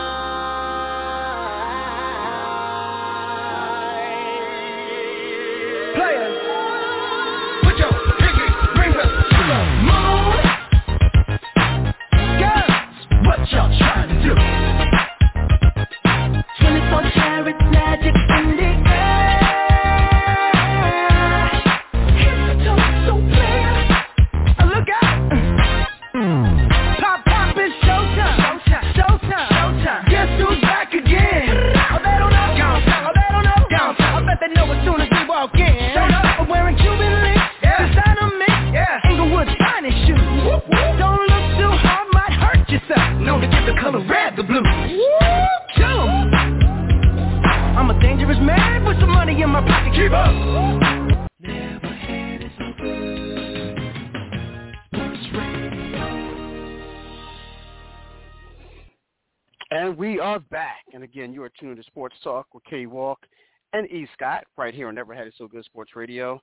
Before the break, we were talking Bronny James, thoughts and opinions on him committing to USC, and where he would land in the NBA for sure. Would he be one and done as well? Joining us is Brittany Jones. Brittany Jones is co-host of She Knows Sports. You can catch her right here on Never Had It So Good Sports Radio on Thursday nights with Princess Cooper, 7 p.m. Tune into that. Great show there for sure. All right, guys, I want to switch gears a little bit. And ladies and gentlemen, if you're not watching, if you're not tuned in, close game between the Knicks and the Heat, 32-31. The Knicks are up. They just went on a big-time run, and the Heat were up 10, but now they're down 1. So Knicks came to play, as I thought they would. So with that being said, E, I want to talk about Mother's Day performances, man, as far as sports goes. I sent that out to you. And Mother's Day is Sunday, so for all the mothers that are listening right now, happy Mother's Day to you. Have a safe and blessed day for sure. So in honor of that, E, so I know, Britt, I didn't give that. So actually I did. I think I sent this to you, Britt, if I'm not mistaken. I might have sent this to you as well. I don't know if you were able to come up with 5, if you did your homework there, but it's all right. You can just throw some out there if you have some off the cuff. It doesn't have to be in order. But, E, I'll start with you on this one, of course. Give me your 5, and I know it's generally probably baseball, basketball, maybe some hockey's in there as well. So let's hear your 5. We didn't get into hockey because our listeners, they would have knew I was lying because they didn't worry no watch hockey. They didn't know I made that up. So yeah, it was tough because of the time of year. But okay, I got I didn't have any other lives, but at number 5, I got Carlos Boozer. Carlos Boozer had a pretty good Mother's Day performance. Stat line, 34 points, 12 rebounds, 2 assists, in a 115-101 win when he was with the Jazz. That was at number 5. And then I had at number 4, who was it? Was it Kobe? Let me look at one thing here. No, Manu Ginobili. Manu Ginobili had a game on Mother's Day. Off the bench, he had 15 points, 6 rebounds, 9 assists, and 5 steals. So, that was a pretty good performance, for Mother's Day. He was an all-around pretty good player. Then at number 3, I think that was the one I had, Kobe. Give me a second. Yeah, I had Bean at number 3. He had a stat line, 33 points, 8 rebounds, 10 assists. Yeah. But that was at a 123-115 overtime loss. But that was also on Mother's Day. Now, I guess you can say that this next one encompasses 2 things. One, the performance by Tim Duncan. Tim Duncan had 22 points, 15 rebounds, 4 blocks in a over 80 win. But in that same game, Kevin Garnett, the big ticket, told Timmy while I was shooting free throws, "Happy Mother's Day." Well, we kind of know the rest. So That's so petty, so petty. And then number one, I actually did go to baseball. What was your boy name? Dallas Braden. Dallas Braden. He had a perfect game on Mother's Day. Yeah. And then that's pretty hard to do. Throwing a perfect game on any day. But yeah, a perfect game, no runs, no hits, no errors, no walks, nothing. 6 strikeouts, and then a complete game. So that was my number 1 Mother's Day performance, Dallas Braden, the perfect game, baseball. Okay, man. A lot of overlap for sure, man. Britt, do you have 5? If not, it's cool. I know you. I don't have 5. I have 1. Okay, that's fine. Because this particular one, I don't know if it was exactly on Mother's Day, but I know it was at that weekend, and this hurt every Philadelphia fan. For a long time. I have that on my list. At least for the last couple of years. And that's the Kawhi Leonard Game 7 buzzer beater when we had Jimmy Butler and all those. And it still hurts because that was the luckiest shot on planet Earth. And he traveled. And I'm still talking about that. And he went on and won the championship. That should have been our chip. That was supposed to be Philly's chip. but that's the only one I got. I don't like this one, guys. Yeah, that one hurt, Brett. Yeah, that ball's still bouncing on that rim, by the way, ladies and gentlemen. It's still bouncing around. But yeah, I definitely had that on my list. Again, you and I have some overlap there. But 5, I went with the Dallas Braden one as well. I went with 5 there. Because it's a baseball. We generally don't talk baseball on here, but I do watch baseball. I do follow baseball. But yeah, Dallas Braden with the A's against the Rays on that particular day in 2010, Mother's Day perfect game. I think it was the 19th perfect game in baseball history at that time. So the big time. That's a big time performance on any day, let alone Mother's Day. Number 4, I went with the Monster Mash, Jamal Mashburn, back in 2001. He had a 31-point performance in an Eastern Conference win. They were down 2-1 in the series against the Bucks. His mom was courtside, so he put up 31 points to tie that series. So I went with Jamal Mashburn there. Number 3, I also went with Kobe Bryant, for that same game. Obviously, 33 points, 8 rebounds, 10 assists. Even though they lost that game, 123-115 in overtime, it was still a great performance on Mother's Day nonetheless.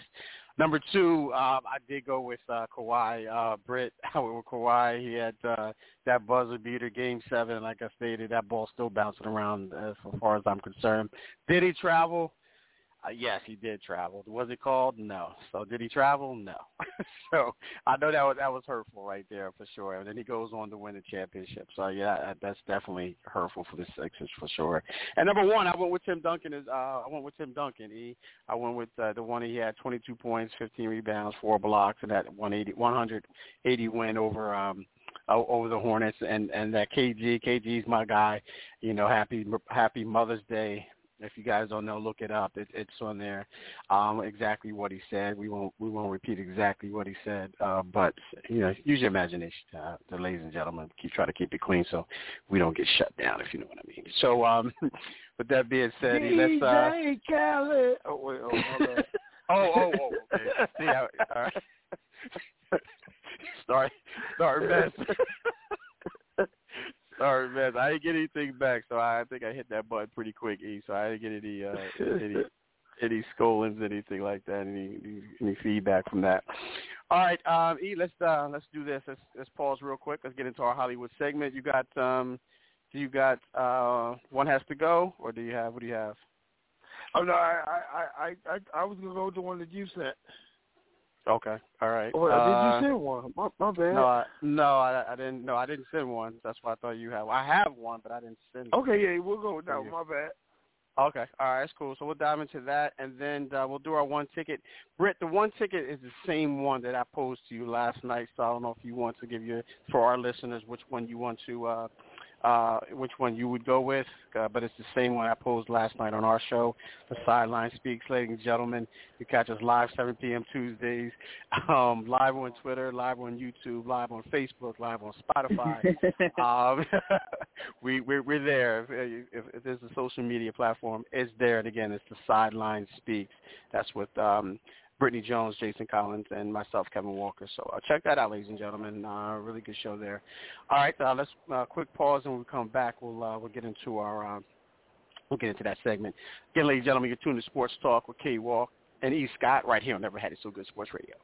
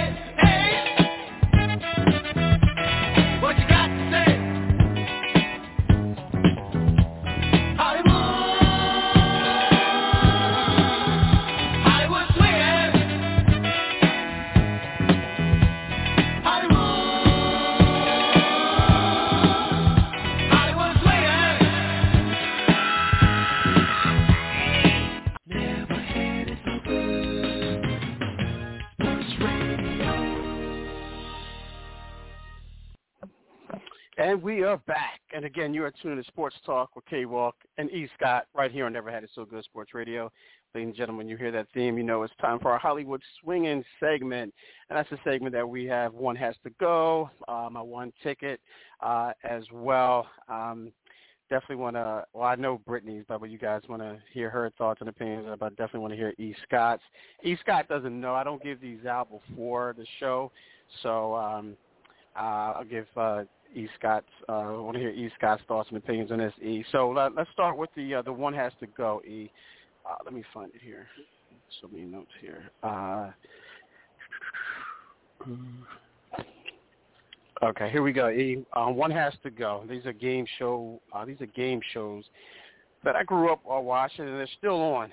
Ladies and gentlemen, they're still on. Some have the same host, some don't, but nonetheless, they are big time game shows. So we have The Price is Right, E. We got Wheel of Fortune, and we got Family Feud. One Has to Go. Whew. Now, I got a woof out of E, and that our listeners, that's big. Are we talking Bob Barker Price is Right or Drew Carey Price is Right? We talking about as a whole. So if you would, let's do Price is Right. Bob Barker Price is Right.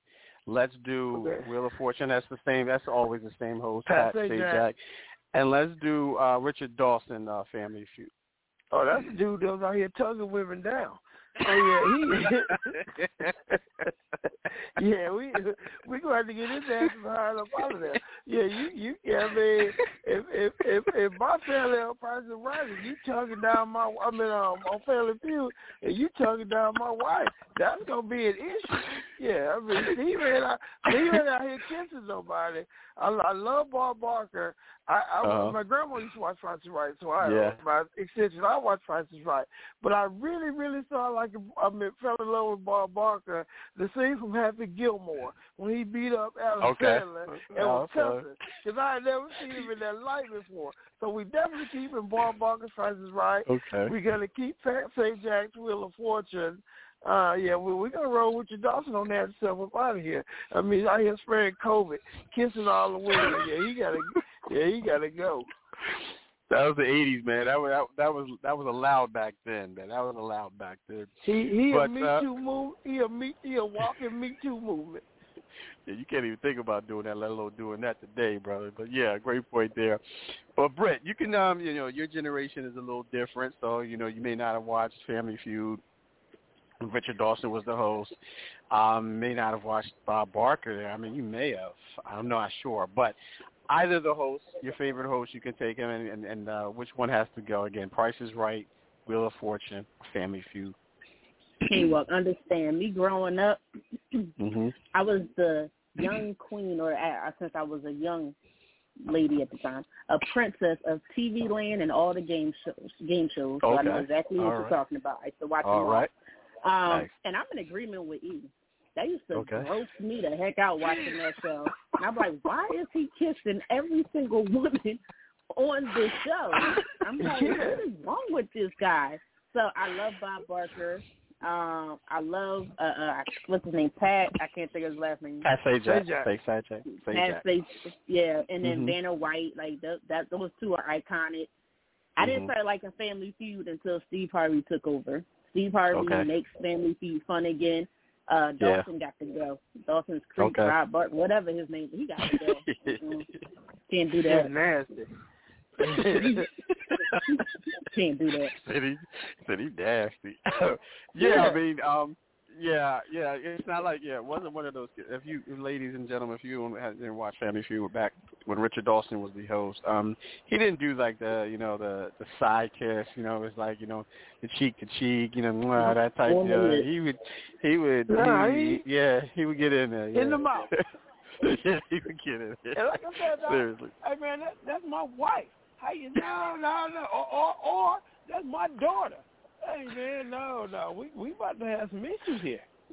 Yeah, that was a little over the line, but so I agree with you guys. I'm going to take Family Feud has to go based off of that because I still watch Price is Right to this day. I watch Family Feud every once in a while, but I won't watch Wheel of Fortune because of the basketball and everything, because it comes on at a certain time.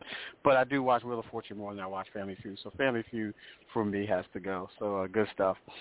All right, next one here. Version, good. I'm sorry, K-Walk, real quick. The new version of Family Feud is funny as I don't know what with Steve Harvey. They just allow any and everything. Yeah, for sure. And Steve, well, if you mess up, and Steve says, he'll let you know. He'll let you know. He won't let it slide. He's like, you know how it goes. But and I love the celebrities on there too, and he'll call them out on it as well. Like what? Mhm. All right, all right, E and Britt. We got the one ticket. E, one ticket this week is first one. We got Jesse Owens. This is the 1936 Berlin Olympics, where he won the gold medals for the long jump, the 100, and the 200 meter, and the 4x1 meter relay as well. And this is Berlin back in 1936. Jesse Owens. Okay. Second one, we got Jackie Robinson on April 10th. He signed the first National League contract. However, 5 days later, he would actually make history by becoming the first African American to play in a game. 3, we got Wilt Chamberlain back in 1962 when he scored 100 points. Scored 100 points against the Philadelphia Warriors. That score was crazy, 169 to 147. And number 4, we got FloJo in the 1988 Olympic Games in Seoul, Korea. She then set the record for the 100 meters and the 200 meters. 100 meters is set at 10.49, 200 at 21.34. And keep in mind, ladies and gentlemen, that these records still stand to this day. So you got one ticket, E, of those 4 events. What are you using that one ticket on? I'm going to go to the Jackie Robinson baseball game. I mean, because that was historic. I would have loved to see that. I mean, I like and respect what Jesse Owens did, but, hey, dog, that was in Berlin. No, and that was back in 19 what? No. 36, yeah. We ain't finna be Brittany Griner back in the day. Getting kidding. No, we ain't doing that. So, I mean, I'd see that on TV. FloJo, Seoul, South Korea, maybe. But, and then the Wilt Chamberlain game where Wilt scored 100, I mean, that would just look like a bunch of every time that was the Bel Air offense. Pass the ball to Wilt. Literally. Pass the ball to Wilt. Yeah, I mean, that I'm sure like the first 80 points were exciting, but at some point you're like, hey, man, do they have any plays? Or they just going to come back here and give it to him every time? So, yeah, I'm going to go with the Jackie Robinson event. Good stuff. So you're saying Wilt was Joker and those guys like Wilt was killing those guys back in the day like Joker's killing DeAndre Ayton. Yeah. Okay, I got you. All right, Britt, I know your answer, but for our listeners, those 4, I posed that question to you last night. But what say you, that one ticket, what are you using that one ticket on? So what I decided, I decided to process a refund, a fully refund. I know last night I said just because I wanted to see the mess out of Adolf Hitler's face and the disgust he would have on his face when he seen a black person win that race in Germany on his home court, home track. But then I said, you know what? This is my favorite track star of all time. And it's in honor of Mother's Day. I want to see FloJo in all her dopeness and coolness and just like strut down the track, smooth as ever, fast as ever, with her hair blowing back, breaking 2 records in one. So I had to switch it up. You and Jay kind of made me feel some type of way yesterday. So I'm switching it up. I processed a full refund on the Jesse Owens, and I'm take it over to FloJo. All right. It's within, you can request and receive a refund within 24 hours. So that it's been within 24 hours. So you're able to receive that refund, and so you can use that ticket for FloJo. But yeah, you kind of you kind of touched on my answer. I went with the FloJo as well last night, and I'll stay with that one. I mean, just just what she was about, FloJo. She died at such a young age, at the age of 38, and that was back in 1988. And we see so many great athletes today. They seem like they're bigger, they're stronger, they're faster, not just from a male standpoint, but from a female standpoint as well. And for those records to still stand to this day is phenomenal, and that just tells you how dominant that is, and how much of an achievement that is. It's not like it's basketball where you can score 100 points a game, or you can put up 80 points and break this record. This is speed. This is flat speed, and this is 1988. We're talking about 2023, and these records aren't being touched right now. So for me, I'm taking FloJo. I'm going to see FloJo win those two races. So great stuff there. All right, ladies and gentlemen. That's all the time we have for that segment. That's the Hollywood Swingin segment. We're going to take a quick pause, and we're going to turn it over to Mr. E. Scott. So if you're new to this segment, we got Brittany Jones joining us. So Britt, you're a contestant this evening. We don't know what the topics are. I don't get a heads up. No one gets a heads up. E brings them on us. We got 3 daily doubles. How many we have tonight? E, are we carrying it from last week? Carrying it over 23? Yeah. 23? Yeah. Okay, cool. All right, so let's take a quick pause. When we come back, we'll turn it over to Mr. E. Scott. Again, you're listening to Sports Talk with K-Walk and E. Scott right here on Never Had It So Good Sports Radio. How you do that there? How you do that there? New Orleans, Baton Rouge. How you do that there? Lafayette, St. Charles. How you do that there? Shreveport, Mississippi. How you do that there? Alabama, Atlanta. How you do that there? Florida, Arkansas. How you do that there? Who that? Say they want to do that. Run up with your wheel and get your ass with blue black. All right, guys, what I got for you tonight, we had for you last week, but the number y'all want to call and play, so we just carried it on over. This is in honor of the NFL draft. We just had a big NFL draft. So what I got for you on the list, I got 23 guys. They either were drafted later than the first round or went undrafted. They're all popular players. So it just goes. The point of the story is you don't have to be drafted in the first round to have a great career, because all of these dudes have somewhat of an outstanding career. I'm going to give you the name, and you tell me either they were undrafted or what round were they drafted in. Oof, okay. Yeah, it is a little difficult, but I think you guys will be okay. Yeah, I think this was a J category, but I never did hear back from him. Britt, I got confidence in Britt. I'm scared Britt's on right now. Oh, no? Okay, all right. But again, I don't know about this one, guys. All these guys are popular. You've heard of them. They either went undrafted or they were not drafted in the first round. So, K-Walk, we're going to start with you. 1 through 23. All right, I'm always going with number 1, so let's go with number 1 here. Number 1, Russell Wilson. What round was Russell Wilson drafted in? Russ. Russell's high. You said they were not drafted in the first round, right? None of these guys were drafted in the first round. None of them. Yeah, I want to say he was a third-round guy. Was he a second or third-round guy? All right, I'm going to go third-round, final answer. That is correct. Russell Wilson was drafted in the third round. Britt, pick a number for me. 3. Number 3. Tom Aloysius Brady. What round was Tom Brady drafted in? You know this one, Britt. I know you know this one, Britt. Do I? 6th round, final answer. That is correct. Tom was drafted in the 6th round. K-Walk. All right, give me number 21. Number 21, Jimmy Graham, drafted by the New Orleans Saints. What round did we take Jimmy Graham in? Jimmy was highly touted coming out of the U. I'm going to say second round, final answer. That is incorrect. Britt, it's a steal. What? I got to kiss you first. Hey, don't call them people.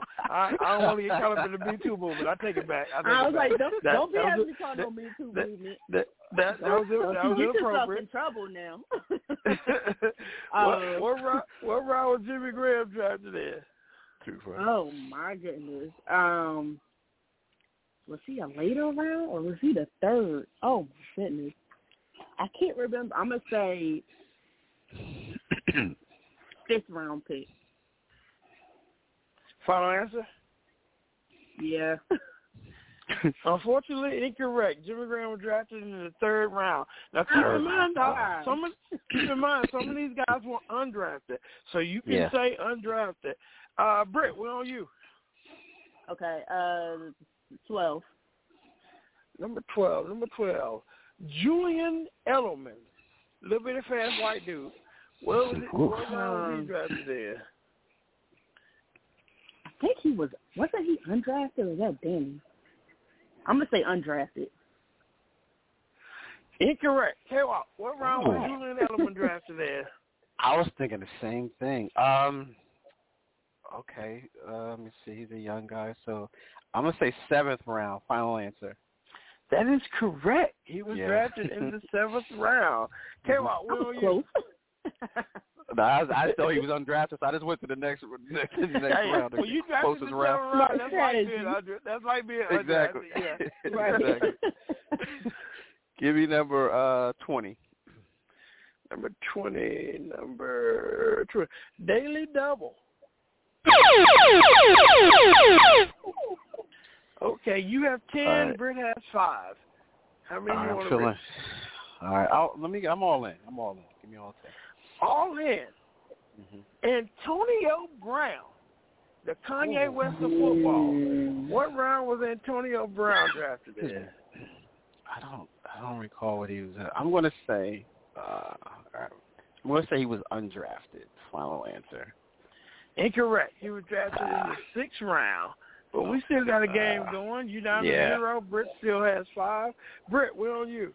2 more daily doubles out there somewhere. Turn that down so high. 10. Number 10. Number 10. Nate Newton. What round was Nate Newton drafted in? You don't remember Nate? He played for the goddamn Dallas Cowboys. Played for the Cowboys, yeah. That's why I don't remember him. Okay, that's why I don't remember him. I think I'm gonna say a 3rd rounder. Incorrect. What round was Nate Newton drafted in? I don't believe Nate was drafted, so I'm gonna say undrafted. Final answer. That is correct. Nate actually went undrafted and had quite a career. Yeah. Where are you? Give me number 8. Number 8, Tony Romo. Antonio Romero. What round was Antonio Romero drafted in? Gosh, I don't want to give it away to Britt, but I have 2 rounds in mind. Why do I think he was? All right, Britt, you're gonna get it because if I get it wrong, undrafted. Final answer. That is correct. Anthony Romero actually went undrafted and had the 7th round. And had a career. Yeah, a career. That's all. Still does. I can't say it was just a career. He's a much better broadcaster than football. Yeah, facts. Britt, we're on you. Let's see. Let's go with 17. Number 17. Richard Sherman. Legion of I Boom. know this one. I know this one. Richard Sherman drafted in? 5th round. Final answer? Yes. That is correct. Richard Sherman was drafted in the 5th round. K-Walk, we're on you. All right, give me number 4. Number 4, Antonio Gates. Antonio Gates. I don't remember him being drafted for whatever reason. So I'm going to say not undrafted. Final answer. That is correct. Antonio Gates, regarded as one of the top 5 tight ends of all time, went undrafted. That is correct. Britt, where are you? Let's see. Did 14? Did you say 14? No, you good. 14 is on the board. Terrell Davis, running back for the Super Bowl champion Denver Broncos. I know this one. This is 6. I know he was a later round pick. I'm a 6th round pick. Final answer? Yes. That is correct. TD went in the 6th round. We got ourselves a game here. K-Walk. All right, let me see. I'm looking at. Give me number 2. Deuce. Joe Montana, your quarterback. Yeah, Joe. Where were you at, Joe? Where was Joe drafted? I always get this wrong. I know it's one of it's one of 2. If I get it wrong, Brett's gonna get it right. Come on, Cass. All right, I'm gonna go 3rd round. Final answer. That is correct. He was drafted in the 3rd round. Britt, we on you. What number was that? That was 2. That was 2. Yeah. 5. We got number 5, James Harrison, the monster. James Harrison. For Steelers, right? Yeah, that's him. Wow, what did he get? He was great. I just don't remember. I'm gonna say undrafted. Final answer? Yes. You guys never second guess myself. That is correct. James Harrison, the monster career that he had. Yeah. He was undrafted. K-Walk, we on you. All right, give me what we're looking at. Give me number 6. Daily double. Give me Daily. Number 6, Wes Welker. Another little bitty white boy. Fast. I know. Played with both Peyton Manning and Tom Brady. Has no Super Bowl rings. Fun fact. Oh, wow. Good player, though. Good player. Yeah. What's about? They don't find those dudes. Julie, I don't know what late. So I'm gonna say Wes Welker was undrafted. Final answer. That is correct. Wes Welker was undrafted.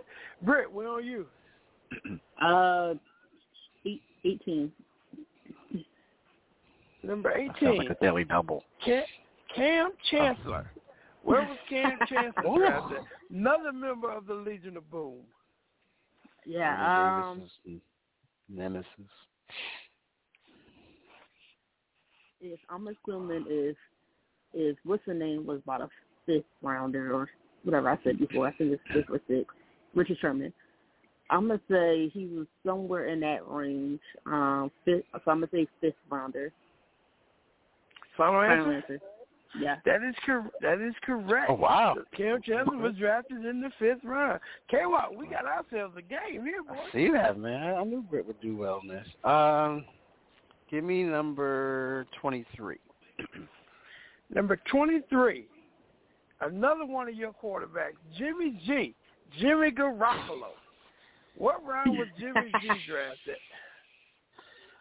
Not Northern Illinois. Yeah, I know. By the Patriots from Northern Illinois. Was he drafted? Yeah, he definitely was drafted. 6th round. Final answer. Incorrect. Britt, steal. The other one. That's the other one. I remember this one. I never understood why, because I still don't like him. I don't care what anybody says. I think it's 2nd rounder. Final answer? Yes. That is correct. Jimmy G was drafted in the 2nd round. Britt, we're on you.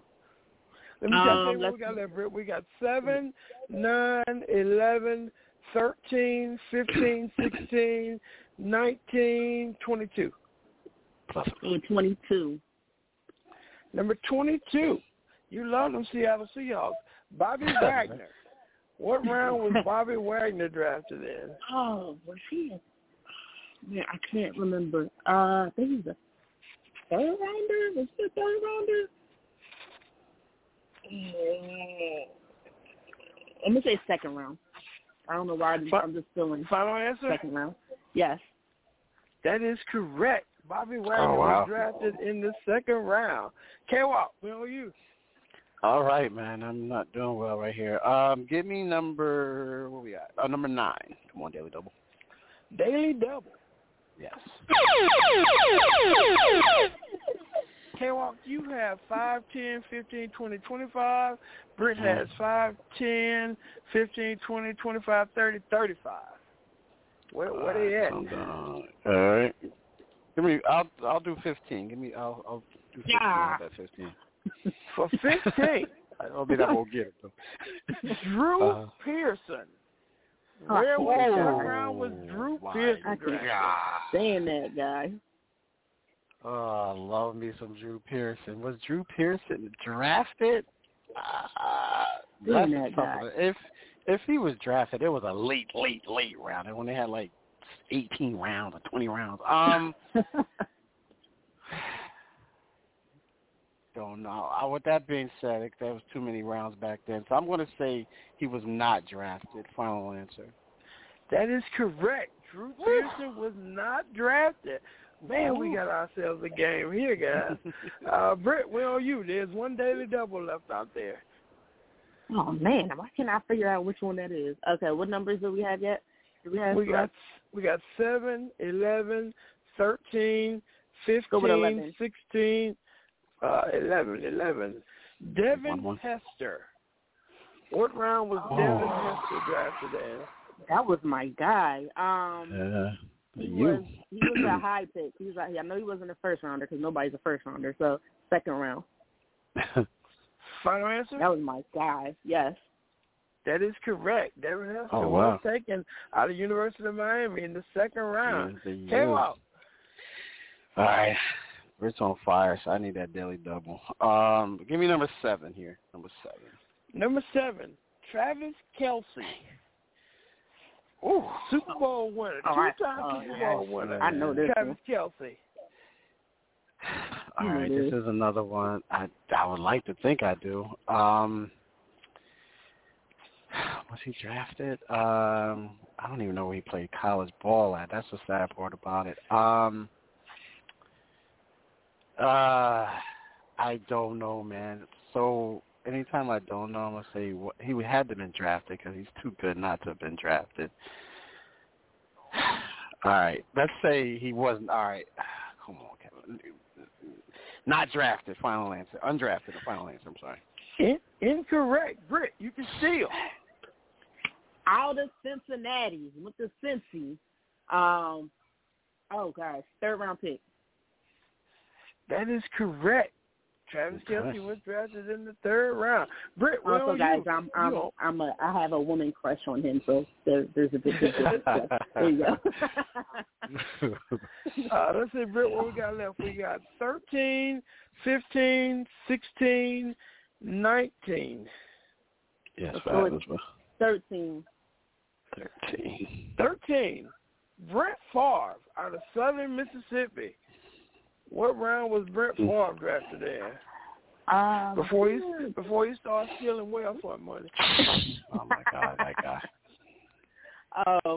Brett Favre. Well, we know it wasn't a first rounder, and he definitely was drafted, as far as I can remember. So, second round pick.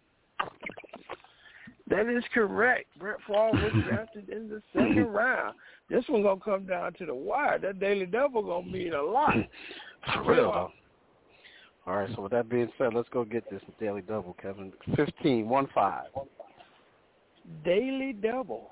Whew.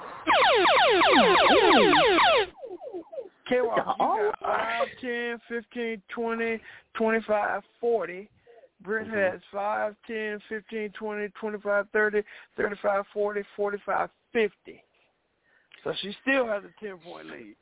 All right, you know what, man? I'm not afraid, man. Because I got a feeling if I don't get this, this is all in. I'm all in. I'm not afraid. Wow. Let's do it. Wow. He all in. It better not be Jerry Rice neither. Your clue.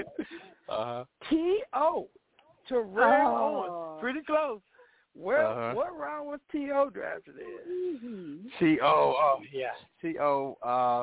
Where did we draft him at? I know it was a late round. That's my guy, man. That's my guy. I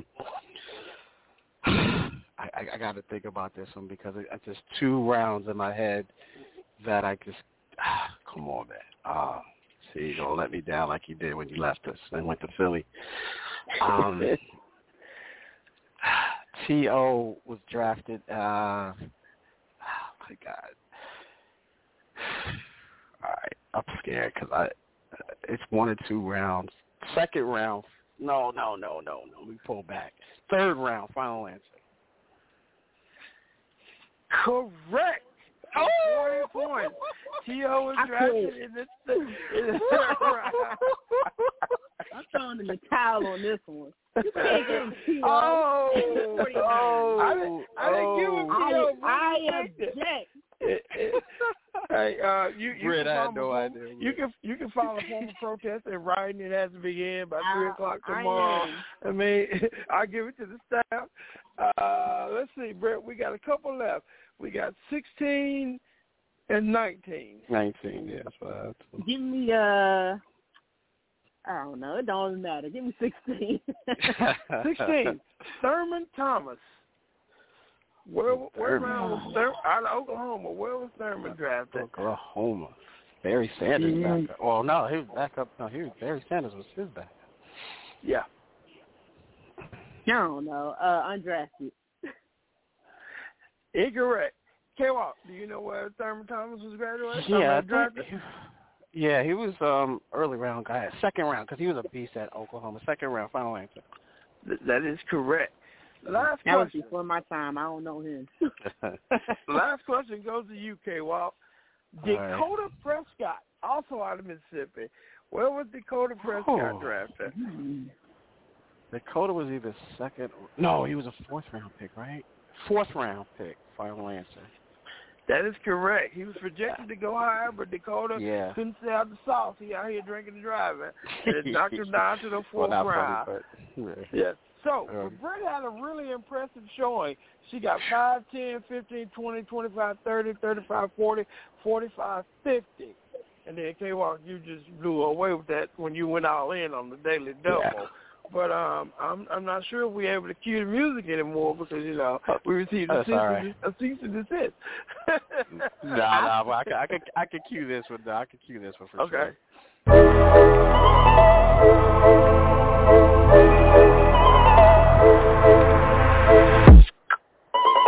Medals round my neck because I won. Now my mama dead because I won. Out here making bad, do what I want. That was good stuff. I feel like the guys on the basketball court when Wesley Snipes' character and Woody Harrelson came and scammed the mess out, like they gonna act like they can't play ball. They gonna act like you don't know the answers and all of a sudden they kill you. Britt, I had no idea, Britt. You said K-Walk sandbagged you. No, I told you to begin to start the disclaimer. I said the disclaimer. I said I have no idea what this is about. I didn't even know the category, let alone know where the daily doubles were. Any of that. The daily double one did it for you. Without that daily double, I think Britt might have got you.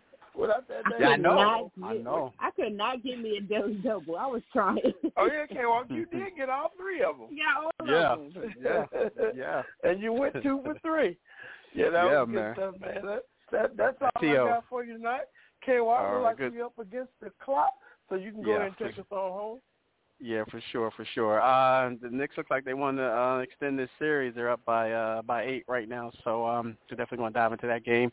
All right, ladies and gentlemen, like I always do, I always want to leave you guys with something. Before I do that, guys, I want to leave this wish again, all the mothers a safe and happy Mother's Day. Stay blessed for sure. May your day be a blessed one for sure. Also, go ahead. Oh, my bad. Go ahead. Real quick, let me mention too. Also, please join the Winter Park Alumni Chapter of Kappa Alpha Psi Fraternity Incorporated on June 17th.